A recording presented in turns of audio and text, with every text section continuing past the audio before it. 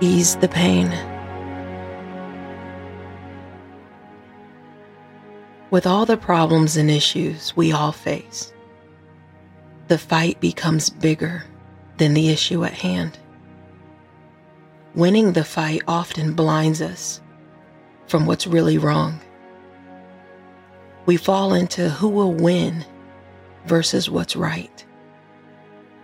We sometimes tend to hurt one another instead of being there for each other. There may be people or things that many have fought so hard trying to win back or fought tooth and nail for, yet letting go when you know it's the best thing to do is what we sometimes refuse to accept. Some will choose to fight and argue, although it's negative attention. Somehow it may hurt less because that other person is still willing to get in the ring. But at what cost? Who are you really helping? Or are you just hurting yourself and others, especially when children are involved? Sometimes we spend so much time and energy holding on to the very things that God is purposely tearing apart. But we still refuse to see it that way. With certain court battles prolonging so much pain, but that pain spreads to everyone you love that surrounds you because they too can feel your pain. Even when you force yourself to be okay, it doesn't hide the fact that it's still there.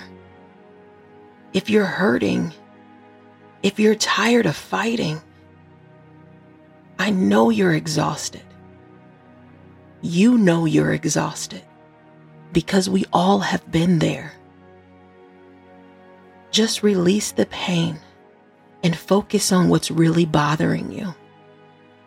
If you can't admit it to anyone else, at least be honest with yourself. Because it's your soul that is tired of bearing all the pain. Take time to cleanse your soul. Allow God to ease the pain. He knows you're tired. He knows it hurts. Just let go and let God take control. Allow yourself to feel relief instead of anger or pain. I know you're tired of stressing and always searching for answers. Life can be hard.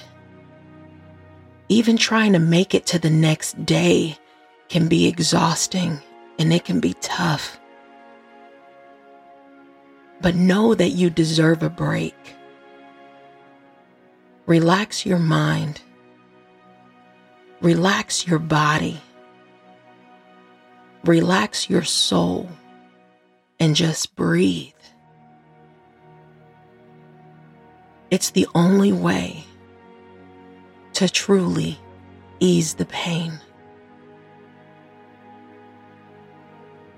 Stay blessed.